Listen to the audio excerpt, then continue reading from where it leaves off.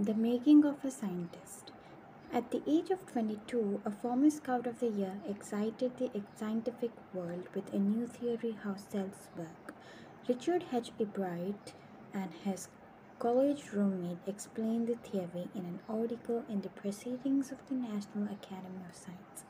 It was the first time this important scientific journal had ever published the work of a college student. In sports, that would be like making a big league at the age of 15 and hitting a home run at the first time at bat. For Richard Ebright, it was the first time in a long streak of achievements in science and other fields, and it all started with butterflies. And an only child, Ebright grew in the north of the region, Pennsylvania. There wasn't much I could do that, he said. I certainly couldn't play football or baseball with the team of the one, but there was one thing I could do collect things. So he did and did ever. Beginning in the kindergarten, Ibrat collected butterflies with the same determination that has marked all his activities. He also collected rocks, fossils, and coins. He became an eager astronomer too, sometimes stargazing all night. From the start, he had driving curiosity, along with a bright mind. He also had a mother who encouraged his interest and learning. She took him to trips, bought him telescopes, microscopes, cameras, mounting materials, and other equipment that helped in many other ways. I, have, I was his only companion until he started school, his mother said. After that, I would bring him home friends for him, but at night we just did things together. Richie was my whole life after his father died when Richie was third grade. She and her son spent almost every evening in the dining room table. If he wouldn't do things to do, I found work for him. Not physical work, but learning things, his mother said. He liked it, he wanted to learn, and learn he did. He earned top grades in school on everyday things. He was just like every other kid, his mother said. By the time he was in the second grade, Ebright was collected all 25 species of butterflies found around his hometown. That probably would have been the end of my butterfly collecting, he said. But then my mother got me a children's book called The Travels of the Monarch 10. That book, which told how monarch butterflies migrated to Central America, opened the world of science to eager young collectors. At the end of the book, readers were invited to help study butterfly migrations. They were asked to tag butterflies for the research by Dr. Frederick A. Urquhart by the University of Toronto, Canada. Ebright's mother wrote to Dr. Abrahart, and soon Ebright was attaching light adhesive tapes to the wings of monarchs. Everyone who found a tag butterfly also asked to send the tag to Dr. Ahrat. The butterfly collecting season around reading lasts 6 weeks in late summer. If you're going to chase them one by one, you won't catch very many. So the next step for Ebright was to raise a flock of butterflies. He would catch a female monarch, take her eggs, and raise them in his basement through their life cycle, from egg to caterpillar to pupa to adult butterfly. Then he would tag the butterfly's wings and let them go. Several years of his basement was home to thousands of monarchs in different stages of development. Eventually, I began to lose interest in tagging butterflies. It's tremendous and there's not much feedback. Bright said, in all the time I did it, he laughed. Only two butterflies I had tagged were recaptured, and they were not more than 75 miles from where I live. Then in the seventh grade, he got a hint of what real science is when he entered a county a science fair and lost. He it was very really a sad feeling to sit there and not get anything while everybody else had won something. Ebright said his entry was slides of frog tissues which he showed under the microscope. He realized the winners had tried to do real experiments, not simply make a neat display. Already the competitive spirit that drives Richard E. Pride was appearing. I know that for a next year's fair, I would have to do a real experiment, he said. The subject I knew most was that the insect work I would been working in the past several years. So he wrote to Dr. Utker for ideas and the back of stock of the suggestions for the experiments.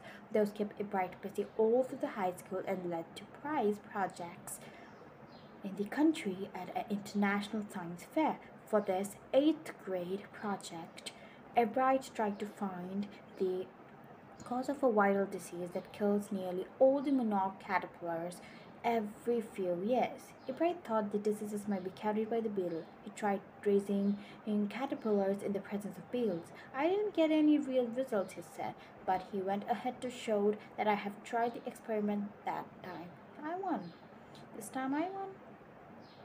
The next year, his science fair project was testing the theory that the Windsor butterflies copy monarchs. The Windsor was that Windsoris look like monarchs because monarchs don't taste good to birds. Windsor, on the other hand, do taste good to birds. Some of the more they would like monarchs, then less likely they are to become a bird dinners. A bird project was to see whether, in fact, birds would eat monarchs. He found that the starling would not eat ordinary bird food, it would eat all the monarchs it could get. Ebright said later research by the other people showed that Windsor probably do copy the Winds monarch. This project was placed first in the zoology division and third overall in the county science fair.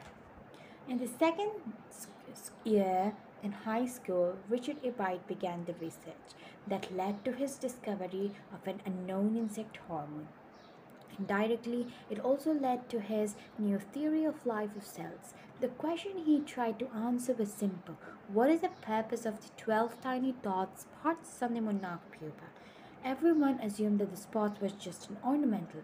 Ebright said, but Dr. Ahmed didn't believe it. To find the answer, Ebright and other excellent science students first had to build a device that showed that the spots were producing a hormone necessary for the butterfly fulfill development. This project won Ebright first place in the county fair and entry into the International Science and Engineering Fair.